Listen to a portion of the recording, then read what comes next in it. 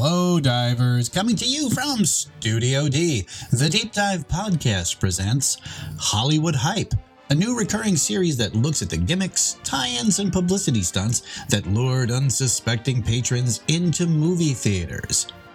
I'm Tom Feeney, two-time Southwest Regional Emmy Award winner and writer for Wings Chop Movie Magazine. Spring is here, and that means summer isn't far behind, bringing with it sweltering heat and humidity. This episode will take a cold, refreshing dive into a gimmick that kinda sorta wasn't really a gimmick, and yet it served the same purpose, to get people into theaters. This time on Hollywood Hype, how air changed the movies.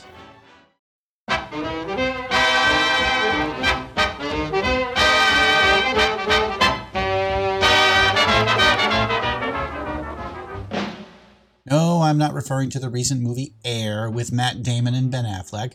I don't mean Con Air, Air Bud, Air Force One, Airplane, or even The Last Airbender.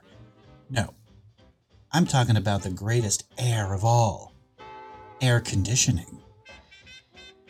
If you think about it, the invention of refrigerated air changed a lot of things during the 20th century.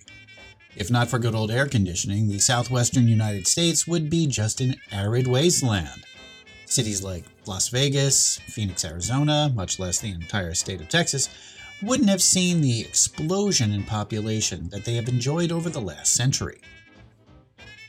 After the first businesses became air-conditioned, productivity jumped as employees would actually volunteer to come in early and stay late. After World War II, when air conditioners became more widely available for the average homeowner, society changed again. Cultural anthropologists say that air conditioning, and of course television, kept people indoors and reduced socialization among neighbors. So how did it all begin? Well, in 1902, a 25-year-old engineer named Willis Carrier developed the first modern air conditioning system. Yes, the same Carrier whose business still makes air conditioners today. Carrier's first system was built to cool a Brooklyn, New York publishing house. The system included chilled coils, fans, and ducts to control air temperature and maintain constant humidity. He received a patent for the design in 1904 and went on to start the Carrier Engineering Corporation in 1915. For nearly 40 years, the father of air conditioning, Dr. Willis H. Carrier, with his associates, has been making weather to suit every conceivable requirement. Think what this means in crowded offices, stores, and factories, in addition to the heat of summer. Of course, when in action, people will produce a great deal more heat.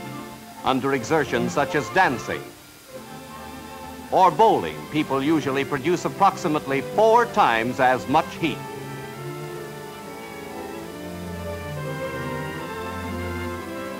The temperature in a theater varies according to the kind of action taking place. An exciting program will actually cause a higher temperature in the theater, wholly because of the additional body heat given off into the air by the audience. As movie theaters began to proliferate in the 1910s, one problem that cropped up was that during the summer months, theaters would essentially become ovens. Patrons would faint, and the sound of dozens of paper fans being fluttered around would drown out the organist playing during the silent movies.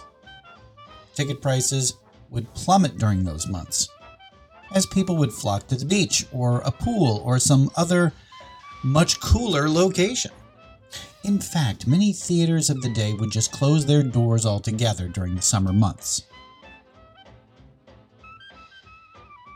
In 1917, the first full air conditioning system with mechanical refrigeration was installed in the Balaban and Katz Central Park Theater in Chicago.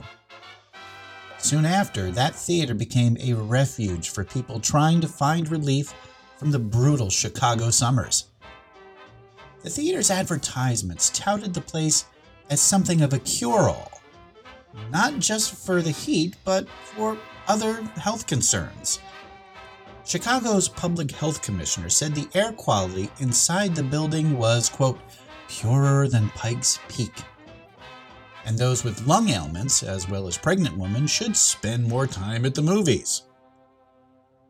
Theaters with air conditioning sold more tickets, especially in the summer, and in many instances, the cool air drew in more people than the actual movies that were playing.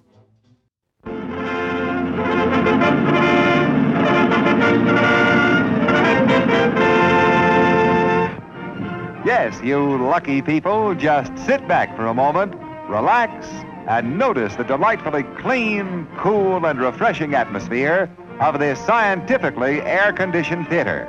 Great, isn't it?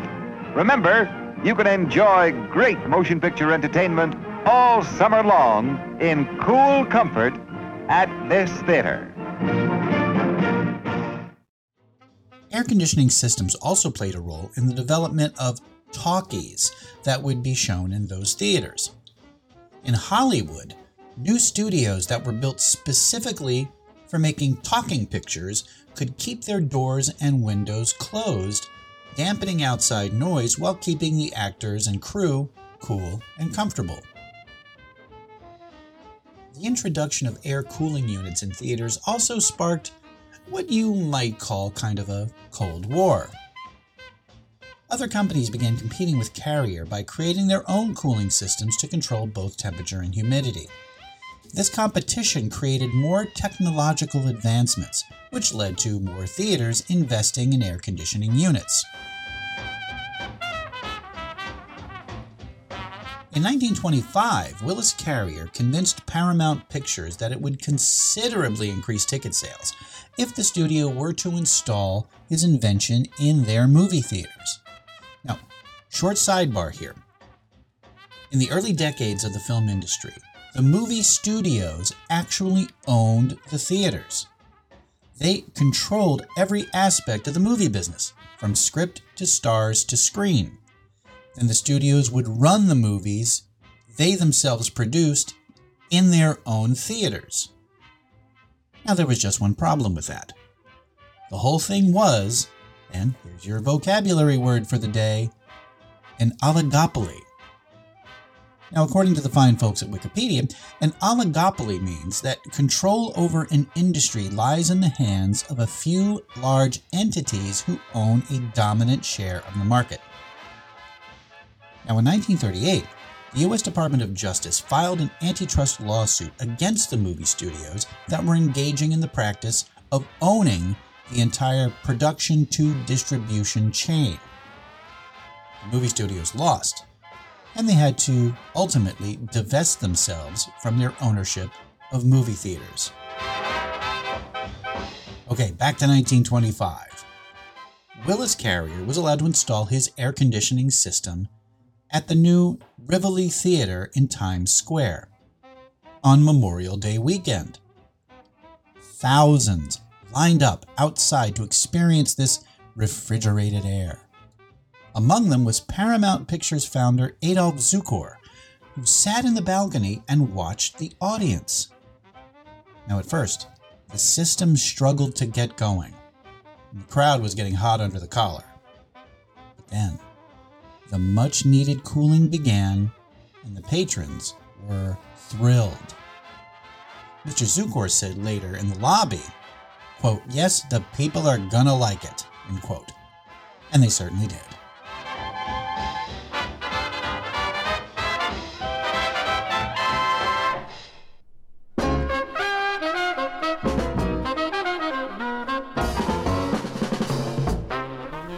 Five years later, Carrier installed his technology in 300 movie theaters around the country, turning the dog days of summer into the perfect way to beat the heat.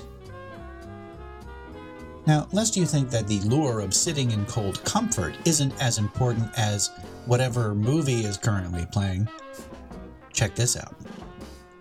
Last August, much of the United States was in the grip of a terrible heat wave, with 8 states hitting record temperatures for the month. Highs of near 100 degrees Fahrenheit were recorded in the New York City area. People were looking far and wide for some relief. So, Chinese air conditioner brand Midea teamed up with an ad agency to treat New Yorkers to a 90-minute film at Manhattan movie theaters. What was the film that they ran? Well, billed as, quote, the coolest film of the summer, it was an original production called, get this, 90 Minutes of Air Conditioning. That's right. A feature-length film showing nothing but a Midea-branded window air conditioner cooling an apartment for 90 minutes. That's it. Oh, patrons also got free popcorn and soda. And according to reports, people literally just chilled out in the audience, read books, checked their social media, and took naps. Because why not? This reminds me, have you ever been one of the first people to arrive in a theater before the movie? Have you ever found it to be ridiculously cold? Well, there's actually a reason for that.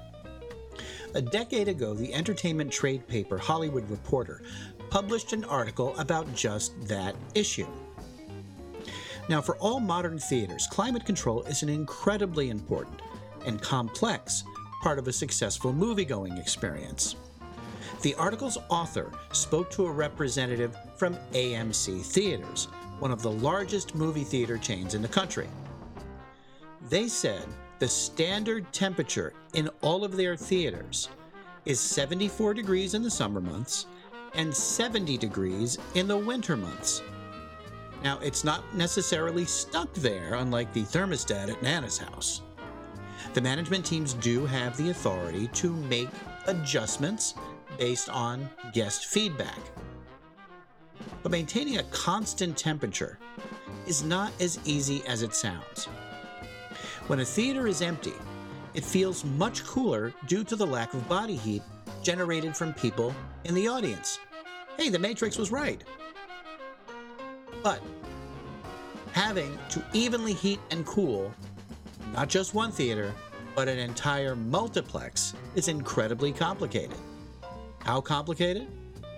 Well, to optimize the entire HVAC system, theater managers must input information into computers. That helps to anticipate each theater's temperature needs. Also, things like looking at advanced ticket sales can help the system to avoid over-conditioning. Oh wait, did you hear that? Movie theater operators have a strict decibel level threshold for AC units, which, if you have a window unit in your home, you know how loud they can get.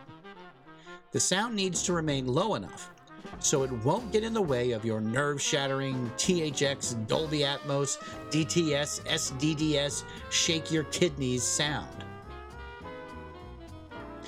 Now, while the summer blockbuster season was not created by the advent of air conditioning, you can thank a certain great white shark for that, going to a nice, cool theater to see the latest event film and get out of the sweltering heat certainly wouldn't have been possible without that amazing invention. And with that in mind, stay frosty.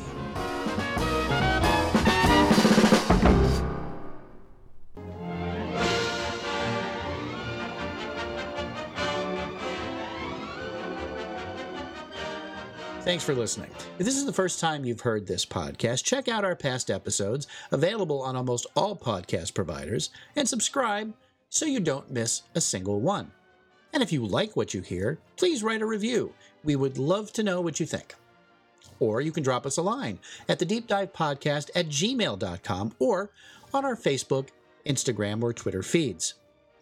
You can find links to those and our awesome t-shirt store in the bio of our Instagram page. All clips used in this podcast are meant for educational purposes only and not to infringe on existing copyrights. Hollywood Hype is part of the Deep Dive Podcast family and a production of Automaton Studios.